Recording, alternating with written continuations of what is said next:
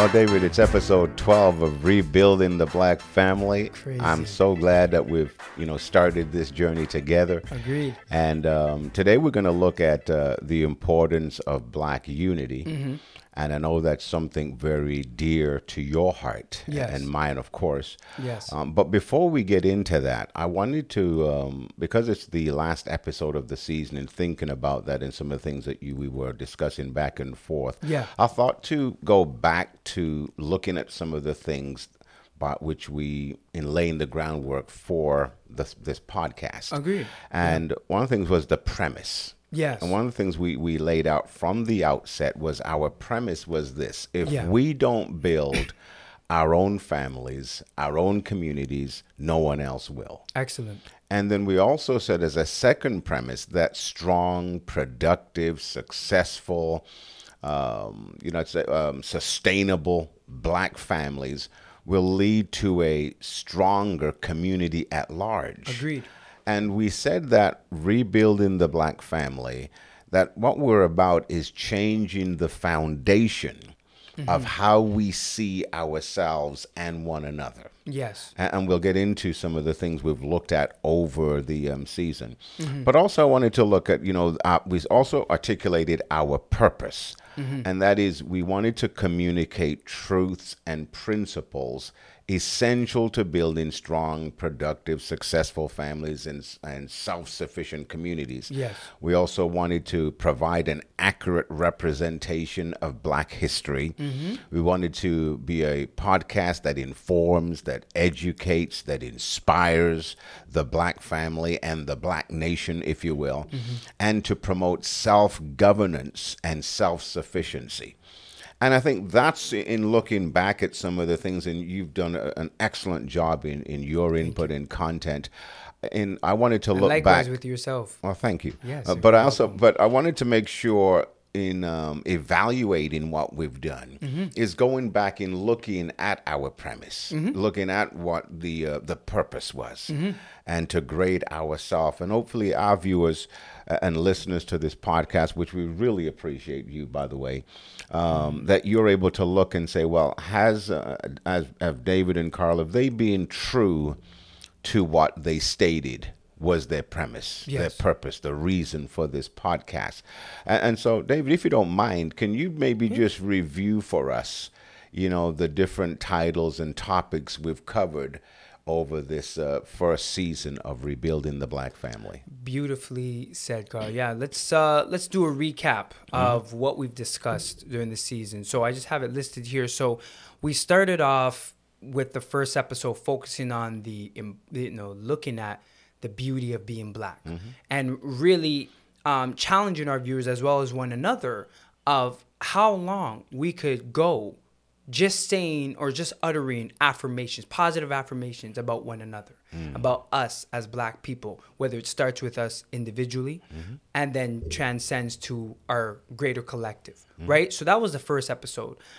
We talked about then on the flip side of talking about mental health, right? And talking about schizophrenia specifically. I came in and gave an understanding of schizophrenia, a mental illness in our community. So for those who haven't checked it out, be sure to check it out. It may help you or even a loved one. We talked about fighting against self-hatred, right? Which is to talk about the ramification, the consequences of racism and just the overall anti-African or anti-Black sentiments, attitudes, and racist policies and behaviors that unfortunately affect our people worldwide on a very psychological and profoundly, essentially spiritual level. We talked about Black maternal health. We had our beautiful guest, Priscilla Babua, who's a perinatal social worker working out of the Taibu Community Health Center in Scarborough, Ontario. Give her overview of her experience working with Black mothers who, and helping to cater to their well-being. She specifically talked about the importance of recognizing the illness, postpartum depression, right? I think it was wonderful she brought that up. We talked about the true colors of the pandemic. And essentially we were talking about the controversy with the vaccine mandates as well as the COVID virus, as well as the racism that was further magnified during the pandemic, and how, you know, the world was forced to recognize that anti-Black racism is alive and well. We talked about the miseducation of racism, which I think, you know, went hand in hand, just really trying to re-educate our viewers and listeners on what racism is and what it essentially means for our livelihood, for our community, and how do we fight against it, and how do we better understand it. We talked about reconciling the rift between Black men and women. We had our wonderful guest, Larecia Williams, who is a psychotherapist in private practice, as well as a child welfare social worker. And she gave her overview, her experience on working with Black men and Black women from a psychological lens, and really trying to understand the historical antecedents leading to the rift between Black men and Black women, but also how we rectify that, how we, as I said in the title, reconcile those differences, those challenges. And I thought that was a really respectful conversation, you know, and discussion that you had that really, I agree. At its heart, at the best interest Yes. of both Black men and women. Excellent. I think I agree. It was a very balanced conversation. I think, you know, her and I were able to balance out the different genders. Of course. To a level that I think both genders were able to, I guess, be done justice. You gave us a beautiful, informative, and inspiring overview of, or informative lecture on why God is Black is not only a controversial title, but is an empowering title, is an empowering phrase. And you gave an understanding, a profound understanding of the whitewashing of the Christian religion, which actually has roots, is rooted in Africa, and how it's predominantly been based off of the global majority, Black, brown, and yellow people, and how it was kiboshed by those of, you know, European descent. And you essentially just really helped Black people to understand that you are not eternally doomed, that your life is not endowed with simply suffering, and that it is God's will that you suffer, right? You gave a beautiful overview of that. So thank you for that, you know, Brother Karl. We talked about the importance of entrepreneurship. We had the, you know, wonderful business lawyer, Courtney Fraser, who came and gave a beautiful understanding of why it's important to go into entrepreneurship, the pros and cons of it. He talked about business contracts, and as well as how Black people can begin diversifying where they invest their time in terms of what businesses they are to start, and the importance of filling voids. We are ending, you know, with the last guest, Eshe Simba, who gives us a very beautiful overview of Black wealth and how to create it, and her experience as a both financial advisor as well as life insurance agent, as well as the founder of Sugar Plum Scrubs. She gives a really nice overview of tangible takeaways or practical tips for Black people in terms of managing money, in terms of understanding the different insurance plans. And here we are now, ending off with all these beautiful, diverse topics and speaking about the importance of Black unity, which I think is essentially just trying to piece everything together to talk about how this creates a functioning, cohesive, and comprehensive Black community. So that is the overview. Fantastic. I think it was some great topics and great conversations. And, you know, as you were talking there, I thought about this, David, that anytime, let's say this emphasis on the Black community, Black families, Black nation, and sometimes people, some maybe new viewers, because we get new viewers all the time, why the emphasis on Black? Let me address that again. If you're talking, oftentimes if something has been if you've gone to an extreme in one end, yes, to balance it out, you have to go almost to an extreme in another end. Excellent. To balance it out. It's true. And so when we're doing this emphasis, because of the subjugation of Black people, and by that the subjugation of even our thinking, our mentality, yes, sometimes that's led to self-abasement, and we address some of that. Yes. Then we're going, you know, on really, in some cases, some people might say it's an extreme. We don't see it that way. Agreed. But it's all for the purpose of establishing a healthy, positive mentality about Black people, who we are, our heritage, so we're not ashamed of who we are, not ashamed of our roots, our heritage, not ashamed of being identified with Africa. Yes. Because, again, someone said, if you don't know your roots, Right? You've got to know your roots. You've got to know who you are. Yes. And so let's get to this today then, David. Let's talk about, why is black unity so important? Excellent. Let's talk there before my part to it, but go ahead. So why is black unity so important? The best way I can sum it up, I have a good friend of mine who is now a police officer for the Cornwall Police, Raheem Aman. Him and I were having a conversation. Shout out to Raheem Aman. He used to be in the military, and he spoke about the major premise or the major objective in the military is to move as one. And he said, if nothing else, if you cannot move as one, all skills and everything else becomes obsolete. And this is coming from somebody who's been in the military. Excellent. And he was in operations, right? So he understood what it meant to have a successful military regime. And that was essentially what he said when it came to the importance of, because him and I have had these conversations, why black unity is important is because when you move as one, you're unstoppable, right? So when we think of black unity, it's moving as one. Moving as one doesn't mean you fully agree with one another. You go to in the military, they probably don't fully agree with one another, right? When we look at World War II, Canada, Russia, Poland, all the different countries that fought against the Germans. Yeah, the Allies. Yeah. The Allies probably didn't agree with one another, but they moved as one. Hence why they were successful in defeating the Germans. When we as black people understand that despite our differences, despite our various backgrounds, when we understand fundamentally we are fighting the same enemy, we can begin to understand the importance of moving as one. Very good. Being unified. So that's when I think of black unity. That's what I think of. And the last piece, just to add another analogy, I remember in a Malcolm X speech, he talked about how if somebody slaps you with an open hand, and I may be paraphrasing, slaps you with an open hand, it may sting you for that moment. But because the fingers are disunified, it's not going to be as effective. But the minute you close up that all those fingers, and they unify into one big ball of a fist, and you connect with that person, the impact is so tremendous. And that analogy stuck with me because when you think about the importance of unity, it's not this far-fetched idea. It's a practical understanding, especially when you base it off of that military analogy that I put. Excellent. That's also what I think of when I think of black unity and the importance of it. So like the slap when you said like this. Yes, the open hand. So it's 5. I'm just 5 versus 1 together. Excellent. And I thought of this then before you continue.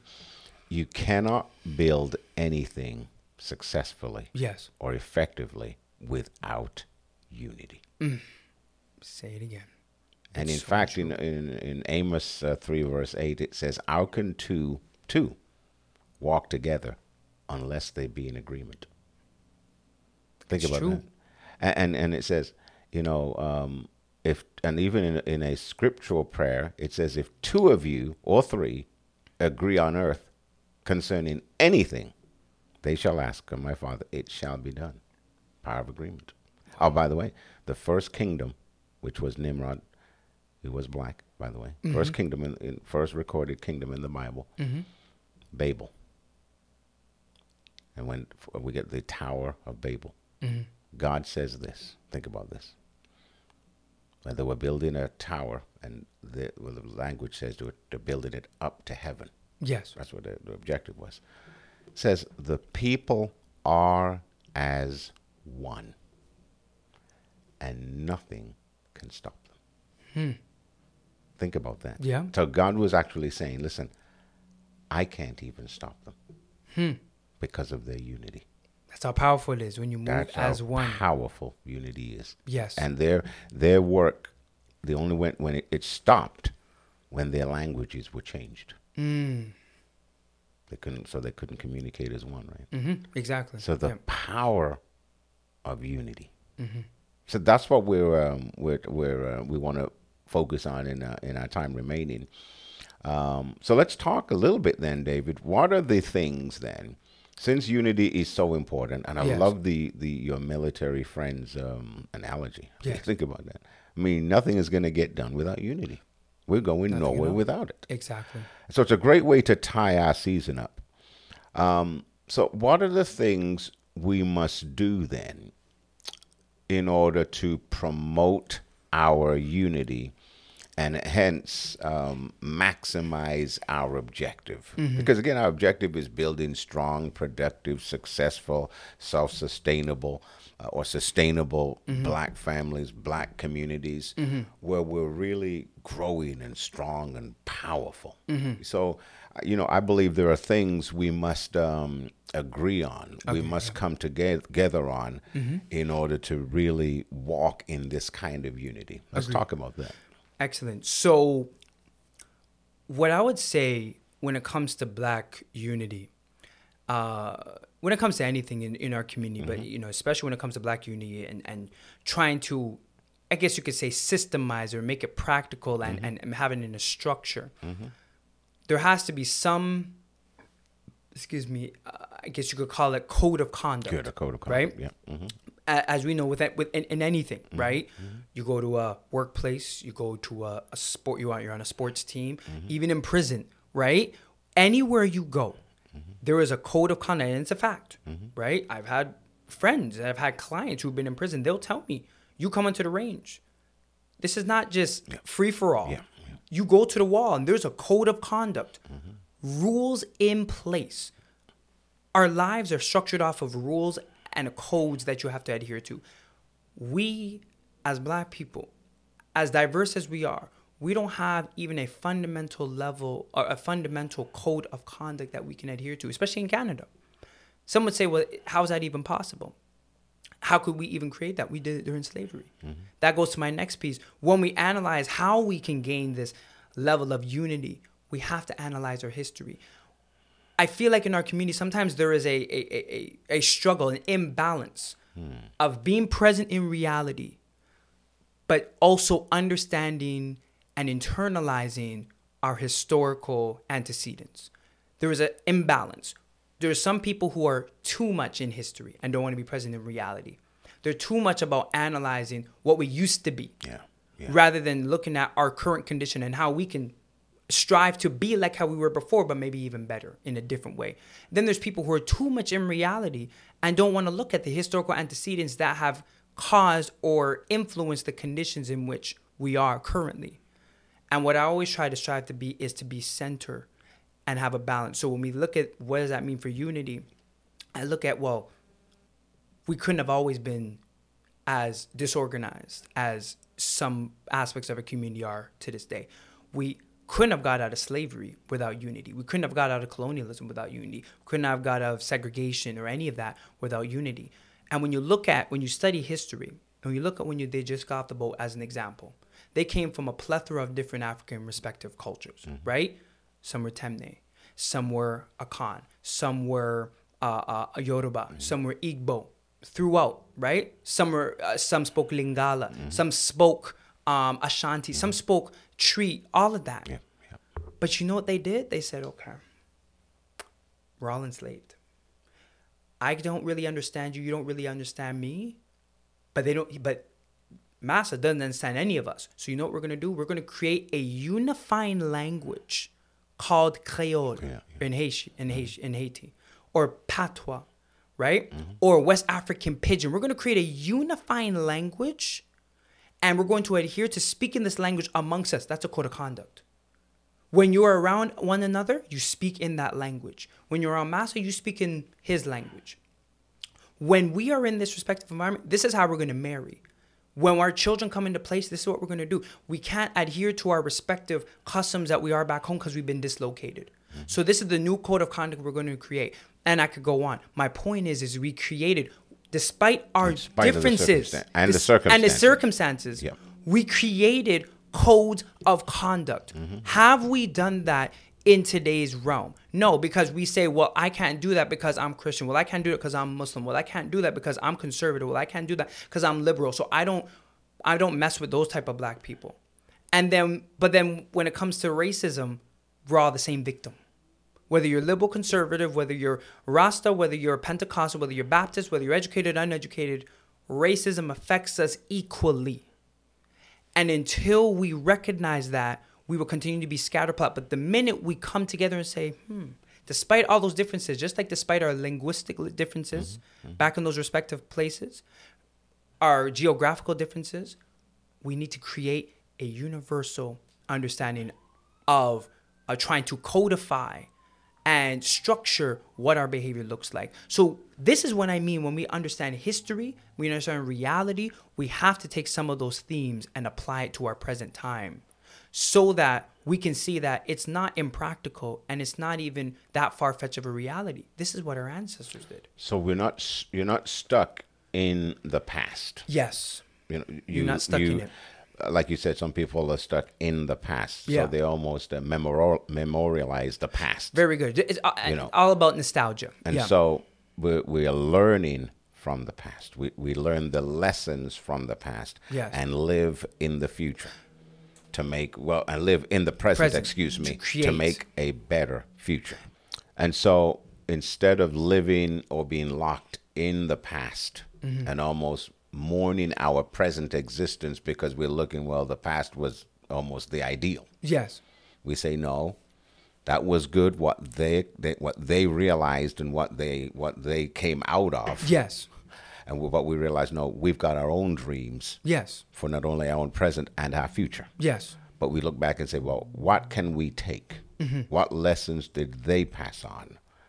So that we can dream our dreams and create our future. So let's talk about this. This mutually accepted or acceptable code of conduct. Yes. So let's go through that. Okay. Sometimes I like lists because, it's there in front of us. Like you said, when you go into an organization, you see the vision, mission, the code of conduct or the culture, the values. Very good. And so let's talk about, I think this code of conduct, there are things we value. Yes. There are things that are very important to our existence. That's exactly what a code There are of conduct things that pull us together and say, you know what? We value where we're going so much. We value so much this dream, this passion we have to build strong Black families, strong Black communities. Yes. We want it to be successful and sustainable. We don't just want it to be good just for a season. No. We want this to get bigger and better. We want longevity. Strong longevity. Yes. We want it. And so let's talk about this list. Let's say number one. Let's number one. And I think, and this list is simply our opinion, or even my opinion, or our opinion, just as examples. And I really want the viewers and the listeners to understand that it's not about creating your own sort of list. Maybe you can create your own list for yourself, but what I'm trying to help us to understand is this can help possibly be a segue into a widespread conversation about what we as Black people, as African people, are going to do in our respective circles that are fundamentally similar. So when we look at what could be a code of conduct list for Black people in Canada, first and foremost, because we have a different context than our Black brethren and sisterin in the States, we shall recognize our nationalities in conjunction with, rather than in absence of, our African heritage. Very good. What I mean by that, you probably know where I'm going. We have no issue with you saying, well, I'm Trini, I'm Jamaican, I'm Nigerian, I'm from, I'm Sierra Leone, whichever. So long as you're not rejecting your African heritage in the process, that you are not trying to hold on to this nationality as if it came about without your African heritage right alongside it. So you recognize the unified root. Or the singular root. The singular root. See that's that? Exactly it. So I love that point one. Yes, and that's point one. I think that should be echoed throughout our in whatever respective sphere, right? I love being Jamaican, but I love being African, Jamaican, right? Recognizing that there would be no Jamaica without first being African. Very good. As an example, right? Second one is we will prioritize doing business with one another. And it's important because this is not to say that we don't do business with other communities. No, it's not saying right? We're not saying that. We are simply saying your priority is with your community. I know many other cultures that do business with other communities, but not before they first consult with their own community. Exactly. But also in that same breath, and this is what we talked about in that episode with Brother Courtney Frazier, we as Black people need to start populating other realms so that we don't have to go to other communities for those businesses. If we oversaturate certain fields, it's going to be very difficult for me or anybody to remain committed to finding a Black person in this field if there's very few of us to begin with. And those very few are over capacity, right? So while we want to prioritize doing business with one another, we also want to prioritize entering into different fields that meet the various needs of our community. Very good. That's well stated. Thank you. That's very well stated. So again, we got to underscore. I think it Have also speaks to a positive mentality. Excellent. We have about one another in business. Yes. That we're not defaulting, well, he's Black and so he doesn't have the high standards. It's not going to be as good quality. We don't default to that anymore. No. But by having that mentality, David, we're also making a certain demand of one another. That we are producing so we're producing the very best. Yes. That let's say you're a Black consumer, but you're expecting the best from me as a Black businessman. Very good. And I'm going to produce the very best because of the way I think about you. You deserve the best. It has to be reciprocal. And I'm so happy you brought that point, because when you have that reciprocal relationship, that the Black consumers presuming that you're going to, or should presume that you're going to give them the best service, the best product. Exactly. The Black service provider should also expect that you are going to be a loyal customer, and that you're going to treat them with the highest respect and not have low expectations for what they can or can't provide. Excellent. Number three, we will prioritize, and this is a big one, marrying, loving, and caring for one another. And the reason I emphasize that is there's no issue in terms of on the flip side, there may be an issue in terms of who you want to or not want to marry, care for, love, whomever. But we have to understand that the greatest commitment to our community is marriage and procreation, if possible, right? And the reason I emphasize that is because we know systematically that was the major institution that was decimated, or at least attempted to be decimated, through colonialism and through enslavement, and even in some cases through segregation in terms of little subtleties. So when we say the importance of wanting to prioritize and not look down upon those who are in our community in terms of who you want to give your love to, who you want to procreate with, etc., it's in reference, it's in reminder that this was an institution that was attacked so aggressively. So the fact that it was attacked so aggressively has to make us think, well, there must be some power in it. And also then, if in the way you're looking at it, I can't help but think it's a reflection of how we see one another. Remember in part of the first episode, we talked about Black is beautiful. Yeah, exactly. And so seeing one another, you're not just good enough for me to play around with. No, you're beautiful and good enough for me to marry. To commit to. Very good. To be devoted to. So those again, and that's a huge building block for our community, where we have good, faithful men and women. Excellent. Committed to one another in a marriage relationship, which also provides a loving environment and an atmosphere for our children to come in. That's beautiful. Which provides the security they need. The example, the valuing that they so need. That's exactly and of course that long-term security. You know, it creates an environment that helps them to think good about themselves. Exactly. They're being invested in. They're being loved. They're being educated. They're being trained. And then, of course, if they see us relating to one another in a marriage relationship in a good, faithful manner, they'll want to perpetuate the same thing. And you create a healthy cycle. Yes. You create a very healthy cycle. Very good. Excellent. Number four. When one of us I wanted to say that one. Man, I wanted to say it. Oh, no. Okay, go ahead. When one of us wins, we celebrate. When one of us loses, we mourn. Man, that's a beautiful one. Let me say it again. Yes, say it again, please. When one of us wins, we will celebrate. Yes. I love that. When one of us loses, we will mourn. I just love that, David, because it speaks to that I want you to succeed. Yep. And you've got to succeed. And so that's what we're putting in. We're saying, David, we can't afford for you to lose. Yes. You've got to win. I love that, because then if imagine a community of people knowing that we're not building on the failure of others. No. You've got to succeed, because your success is my success. Yes. And then what it tells us is this: if you lose, no, it's temporary. We're gonna pick you back up. We're gonna do whatever it takes. Yes. To help you to win. Excellent. I just love that. Anyway, I just love that number 4. It's one of my favorite as well. It's one of my favorite as well.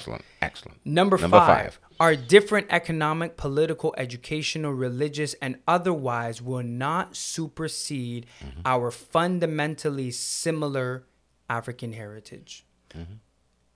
And what I mean by that is, as I alluded to earlier, regardless of our respective differences in the different realms of our life, it doesn't take away from the fact that you're of African heritage, that you are African. Some would say, well, why is that relevant? Why that relation means nothing to me, because if we think differently, then that makes no sense. But when we think, again, from a military standpoint, when the enemy can pick on those divisive points, that's how they overtake you. You don't have to like that other black person. Matter of fact, you don't even have to want to be around them per se. That may be an individual black person. But if you can understand that they're in the same fight as you, and that they are oppressed in the same way as you are, even if it's superficially, you have at least a form of respect for one another. Say, you know what? You may you may vote conservative. You may have liked the fact that Trump was in office in the States, or you may have liked Stephen Harper. And I like Justin Trudeau, not me personally, but that person. Yeah, I suppose, yeah. But you know what? They will say, but I can respect the fact that you're a black person. I'm a black person. We have the same enemy. Let's at least try to find some way we can find similarities to unite on, right? That is a level of maturity that's unmatched. Yeah. It doesn't mean we have to be best friends, but it's when you see one another, you see that person. So you see them, you give them a head nod. I'm not really a fan of you, but I respect you enough that on the outside looking in, they're not going to know. No, in addition to that, or complementing that, what I see, though, is that our objective is to build one another.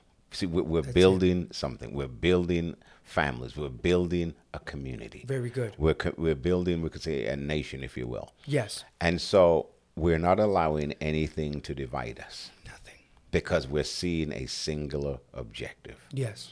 And then it reminds me of what's interesting. Many people sometimes lose sight of this. When Jesus gave the Great Commission, I think it's interesting, he said, go into all the world and preach the gospel to all nations. Yes. See? So that means he recognized nations. Yes. Think about this, and their boundaries. Now, another scripture in Acts chapter 17, I think it's Paul speaking. He says, God made from one blood, or one man, all nations. And he says, and he has given them their respective boundaries. Isn't that interesting? Wow, that's very interesting. So now when we're talking, when we mention that, that's what we're respecting. We're respecting the uniqueness of one another. Yes. We're not using that to divide us. No. But let's say on this African heritage, mandate, if you will, we're saying, you know what? We're not going to allow peripheral issues, and many of them very important. We're not allowing that to cause us to demonize, to put down our African heritage. We're going to do whatever it takes to build. And again, when we do that, David, we're building people. See that? We're building families. We're building communities. Yep. We're building nations. We could say nations within that continent. I'm just saying, if we go back to that. That's it. And so that's number 5. That was number 5. Number 6. The delivery and formulation of the education of our children shall not be in any other community's hands but our own. So again, that's personal responsibility. Personal responsibility. That's what I hear. It is non-negotiable. There is no justification in the world as to why we are reliant on any other community but our own to educate and grow and turn into responsible peoples in our respective communities. For that responsibility to be in the hands of anybody else who's not black. Let me give an example. Just might fit in there. Yes. I don't think I've shared this with you. When we came to this country, and a couple of years later, I was going into grade 9. Mm-hmm. And at that time, I'm not sure how it is now, they had 2 levels. You had advanced and general.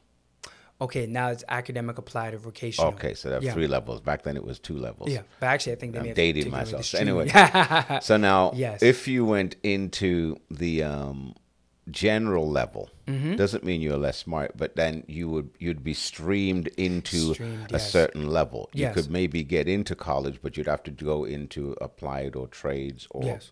different other things. And nothing wrong with any profession. Don't get me wrong. No. But if you wouldn't be allowed to go into university because you wouldn't have taken the necessary courses. Yes. So grade 9, guidance counselor says to me, remember, doesn't really know me, says to me, you need to take general courses. Now, at that time, and up until even more recently in my work with people in the black community, many black people were told the same thing. Yep. We're told, you know what, you can't handle that level of instruction. Yes. You don't have the analytical capacity. You don't have that. Yep. Remember, they told me that. Yep. Now, somehow, even without my parents knowing, I said, no, I'm going to take academic courses. Yes.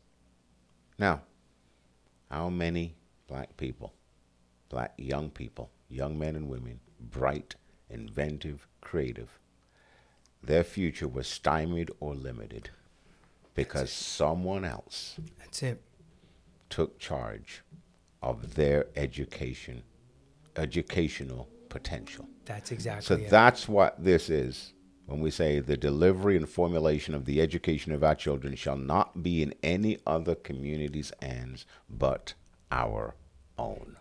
And to even add to that, this is why it's important in order to avoid detriments like that, why we need to work towards creating not only our own curriculum, but creating our own institution, whether that looks like in a building form or something that's structured and systemized, because that is the future of our children. We cannot talk about freedom for black people, but don't want to leave, but we don't want to relinquish the white man's curriculum. It's an absolute contradiction. I'm not saying we can't make adjustments in the interim, but because that's all about the truth. Have feedback and input into it. Yes. As well as you concurrently are trying to create and manifest your own. Exactly. I need to say this too, though. Yes. Because to do justice, right now where many of you live, of our listeners live, it's making sure as parents you're fully engaged in your children's education. I've got to say this. I was asked to be part of a parenting deal in helping parents in a certain school. It's a school of, we're talking of maybe a couple thousand. On parent-teacher night, there wasn't even a score of parents showing up. So I'm just saying, it's heartbreaking. We've got to be fully engaged. No matter if we're working 2 jobs, I know you're doing your best, but you've got to do whatever it takes to prioritize your children's education. And you can't find out, I'm saying this, you can't find out in June that your child has failed. No. When they were failing from January. Thank you.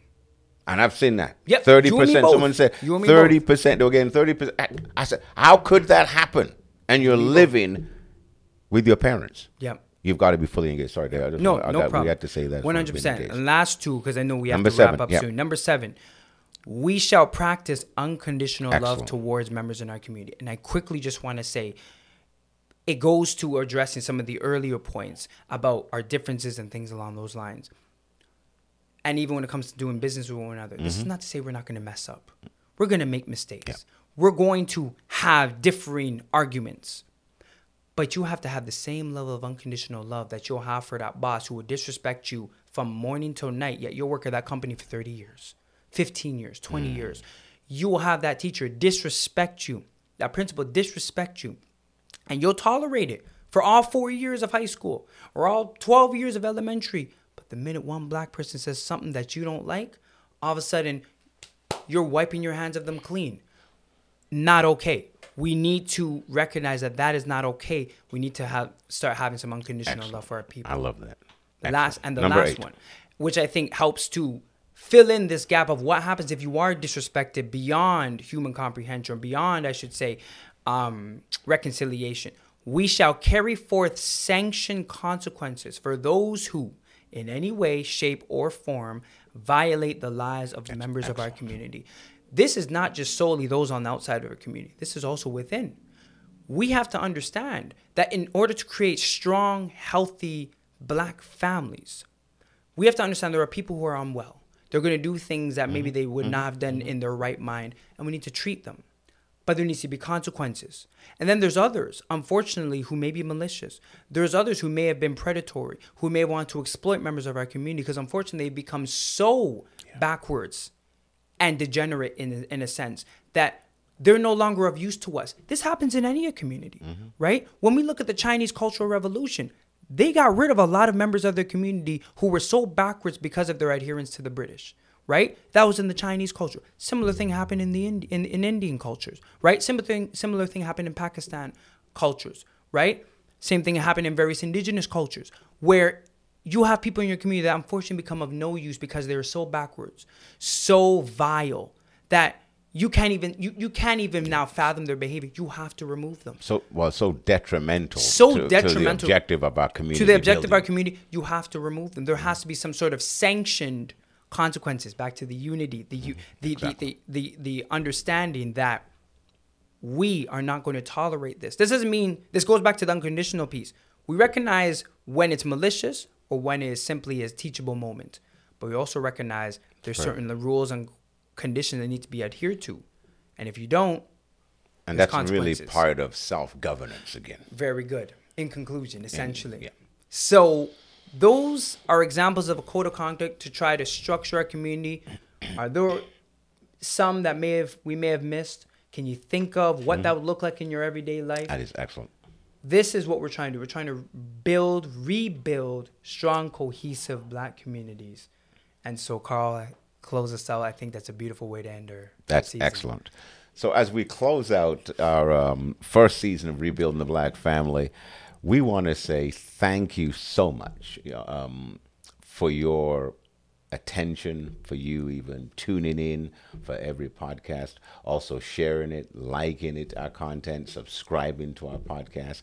We want to thank you for just being so engaged in the comments, the feedback you've given. And we trust that you've been informed, enlightened, and inspired by every episode. And as we begin to even prepare for season number 2, we welcome your thoughts. We welcome your comments. We welcome maybe suggestions, recommendations for maybe program topics you'd like us to discuss and address.